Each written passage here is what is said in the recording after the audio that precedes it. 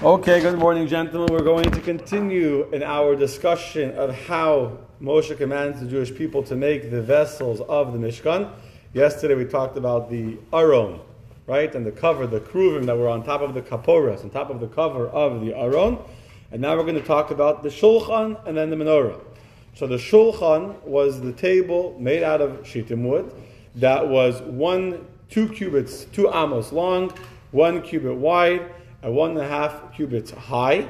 This was completely overlaid with gold. As discussed, there was a crown that went around the top of the table. So when you looked at the table, you didn't see a flat wooden surface. You saw the rimmed, crowned edges of this golden rim around the table, a little bit above the top of the table. With this frame was 1 tefach wide, going around the entire thing. There was 4 gold rings that were on the 4 legs. And whenever they would take the shulchan to move it, they would put the poles in. The poles also were out of shittim wood overlaid with gold, and that's how they would carry the shulchan.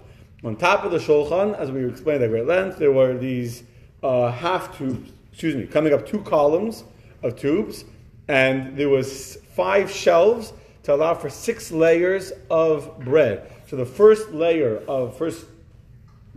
I guess, it's not the right word, but the first loaf of bread, first challah, sat on the actual tabletop, and there was two rows. Then there were these half-fluted, like a pipe, but cut in half, a tube, to allow for air to circulate, that went from these poles on the side. There was 2 or 3 on each side. There was 3, if I'm not mistaken. There was 2 on each side.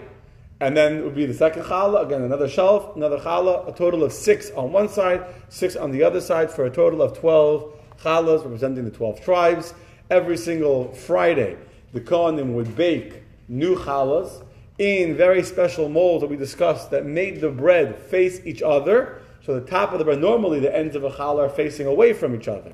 This is called the showbread, the lechem hapanim, the bread of a face, because the ends of the challah were facing inward. So the bread went flat, up, and then inwards, and the middle was hollow. And we discussed that you should be able to see through a challah to the other side when you have money, and because the bread represents the parnas of a Jew, to be able to see through it to the other side, to see the person on the other side of the money.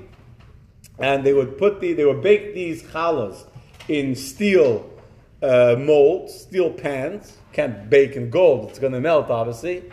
And they would bake it on Friday.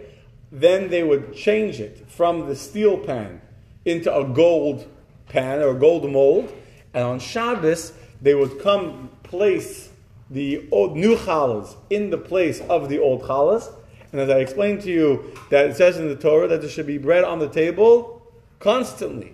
So there was never a moment that there was no bread on the shulchan, which means that they didn't take off the old bread and then put on the new challah, because then there'd be a moment when there's no bread on the table. So rather they would, as they were putting in, this was a shulchan, they would slide in the new bread, the new challah, the new mold. As they were sliding it in, that would push out the old one. This way there was never a moment that there was no bread on top of the table. And then on Shabbos they would eat the bread that had been made a week before. And one of the many miracles that happened in the temple was that the bread was still warm as if it had just come out of the oven. Not just that it wasn't stale. It tastes like you ever had challah like fresh out of the oven, like made an hour before. It's like you can literally eat the whole entire challah. That's how it tasted. Fresh as it just came out of the oven. So that was the shulchan with these 12 loaves of bread. And again, I guess when they traveled with it on, because the bread was always on the shulchan. The shulchan was on the north side of the Mishkan. When you walked into the room, on the north side, on your left side, that's where you had the menorah. The shulchan. On the south side is the menorah. The menorah is on not the south side, on the right side. So if you walk in, facing west, it's going to be on the north side, but it's on the right side, the side of Chesed, because the shulchan is, the left side is Gvura. The menorah was made out of gold. Also, as we discussed at great length, it was one solid piece of gold. The height of the menorah was, let's go find it, 1 second, go back to this picture here. The height of the menorah was 18 tefachim, which is very, very high, and it was one solid piece of gold. the entire thing was not pieces of menorah that were added one to the other. The entire thing was one massive block, and they hammered out of it all of the branches, all of the knobs and everything. So how was it made? You had a base. The base that held it was 2 tfachim. It was a big, solid base. On the bottom of the base, where the pole started, the main stem, there was a flower. Then on top of it, there was another. There was a knob, like a ball, and an upside down cup. And then at the halfway point, at 9 tfachim, there was a ball, a sphere. Out of that ball, out of that ball came the first 2 branches. Then another tefach. Then another ball. Out of that ball came another 2 branches. Another tefach, another handbreadth, size of a fist. Again, another ball with another 2 branches. So now you have a total of 6 branches coming out of the 2 sides, 3 on each side. And then there was another 4 tfachim. And then there was on the top of each branch, there were 3 cups, goblets, not cups, 3 goblets that were upside down. The way that they were shaped, normally a goblet is facing upwards. These were downwards facing, as the Rambam draws it in his pictures. On top of that, there was a ball. On top of that, there was a flower. On top of that was the actual cups in which the oil was placed that the menorah would be burning. And into this, the way it worked is all the wicks were facing towards the west. Facing to the west, the Shekhinah is in the west. So here you have the basic shape of the menorah. Again, the branches were not added to it. They're made out of individual pieces of gold welded together. It's a solid piece of gold that was hammered and chiseled out to have all of these designs. And I know that when we talked about this last time, we talked about the fact that the cups were upside down, right? We talked about that? No, we didn't? You don't remember? We did. Not many times. But very briefly, there's a reason why the cups are upside down. Because the whole point of a cup, what's the point of a cup? To hold water or to pour water? The real point of the cup is not to hold the water. The real point of the cup is to drink the water. You can't drink it if the water's on the table, right? So you need a vessel to hold the water in the contained space, so then I can drink it into my mouth. But the real objective of the cup is not just to have a cup with water on the table. You know, that's not. You don't need a cup for the sake of having water on the table. You need a cup for the sake of being able to then get that water into your mouth, to pour it. That's why you really need it. So the ultimate objective of a cup is not when it's standing upright and holding water, but when it's upside down, giving you water, fulfilling its purpose. So the same thing as the menorah was meant to be the vehicle through which the light of Hashem shined into the world. So the real objective of the Mishkan, or of the menorah rather, is not to be a vehicle standing upright to receive godliness within it, but rather when it's downwards, meaning spreading out the light of Hashem into the world. So the whole point of the menorah was not to give light to the Mishkan. In fact, I probably mentioned this as well, in the Beis HaMikdash, when they had actual, not covers like we had in the Mishkan, just curtains, when they had an actual building with actual walls and the roof, the windows in the Mishkan, the skylights in the Beis HaMikdash, in the temple, were the opposite of how you normally build a skylight. Normally a skylight is narrow at the top and gets wider. To let the light diffuse. Here was the exact opposite in the temple. They were narrow on the bottom and wide on the top, and the light was going outwards.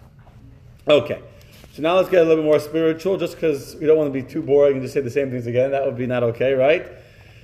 So what's the symbolism of these different branches of the menorah? So there's many symbolisms, many ideas. We'll talk about it for a few minutes till I run out of time. So there's 7 branches on the menorah. I should really point out, not like our menorahs today. Our menorahs today have how many branches? 8 plus a shamish. So it's 9 lights, 9 candles, or 9 places for oil. The menorah in the temple had nothing to do with the menorah of Hanukkah. We light the menorah to remember the menorah lit for 8 days, so or 8 nights, so we lighted. We have 8 branches. The menorah in the temple was 7 branches, and it was lit every night of the year, not just on Hanukkah. The 7 branches represent the seven kinds of souls that exist. We know that every soul, generally speaking, is from one of the 7 midot, one of the 7 emotions of the sfirot through which we come down. And of course, we come from Hashem, but when we go through as our neshama descends through the seder shtalshalos and comes down through the different chain of sfirot to come down to the world, we are each impacted more by a different emotion. So we all go through all the emotions, but each one of us have our primary kav, our primary channel or path through us. So the Shiva Knei Menorah, the 7 branches of the menorah, are representative of the Shiva, the 7 different kinds of neshamas that have the 7 different emotions that we all carry. Hence, the menorah had to be made out of one solid piece.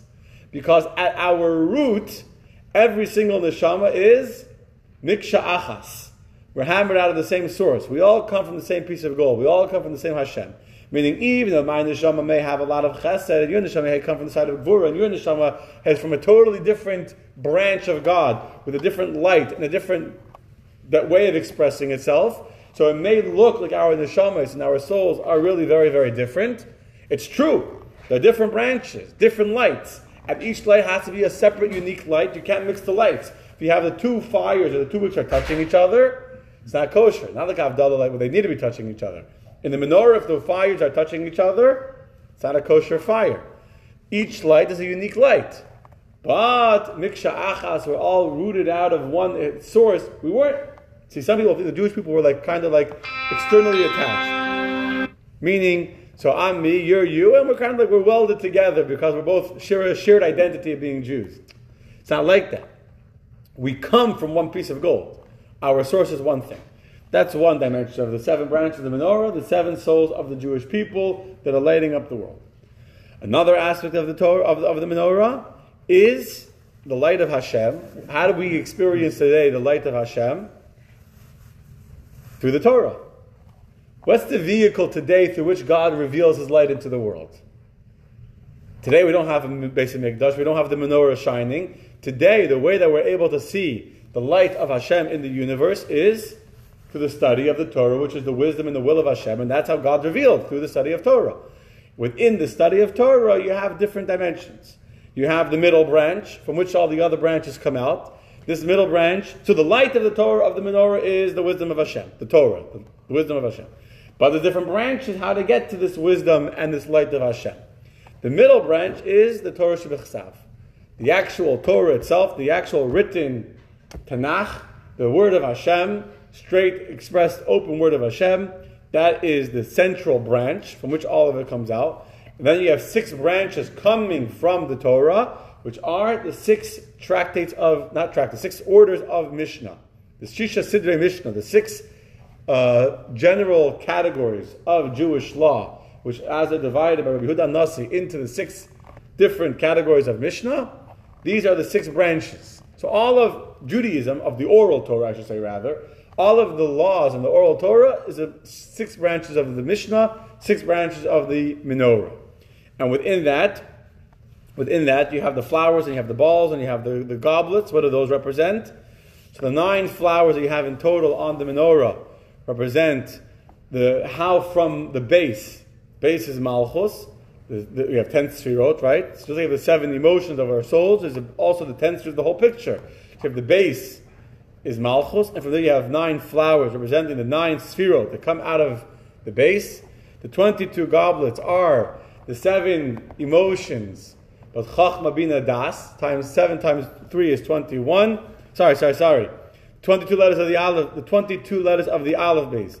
So you have the 7 branches are the 7 emotions, but on each branch you have 3 of these goblets, which represents this, and then on the bottom you had another additional one on the bottom branch. Besides on the bottom, the central branch, you had 3 where each branch came out of, plus 1 more at the top where its own candle was. So that's 4. So you have 7 times 3 is 21, plus 1 more is 22. That's the 22 letters of the Aleph Beis that reveal Hashem's intellect, Hashem's Torah to us. And finally, the 11 balls, the spheres, is the 10 sfirot together with Keser that is above the 10 sfirot. Okay, that's as far as the spiritual stuff for the menorah.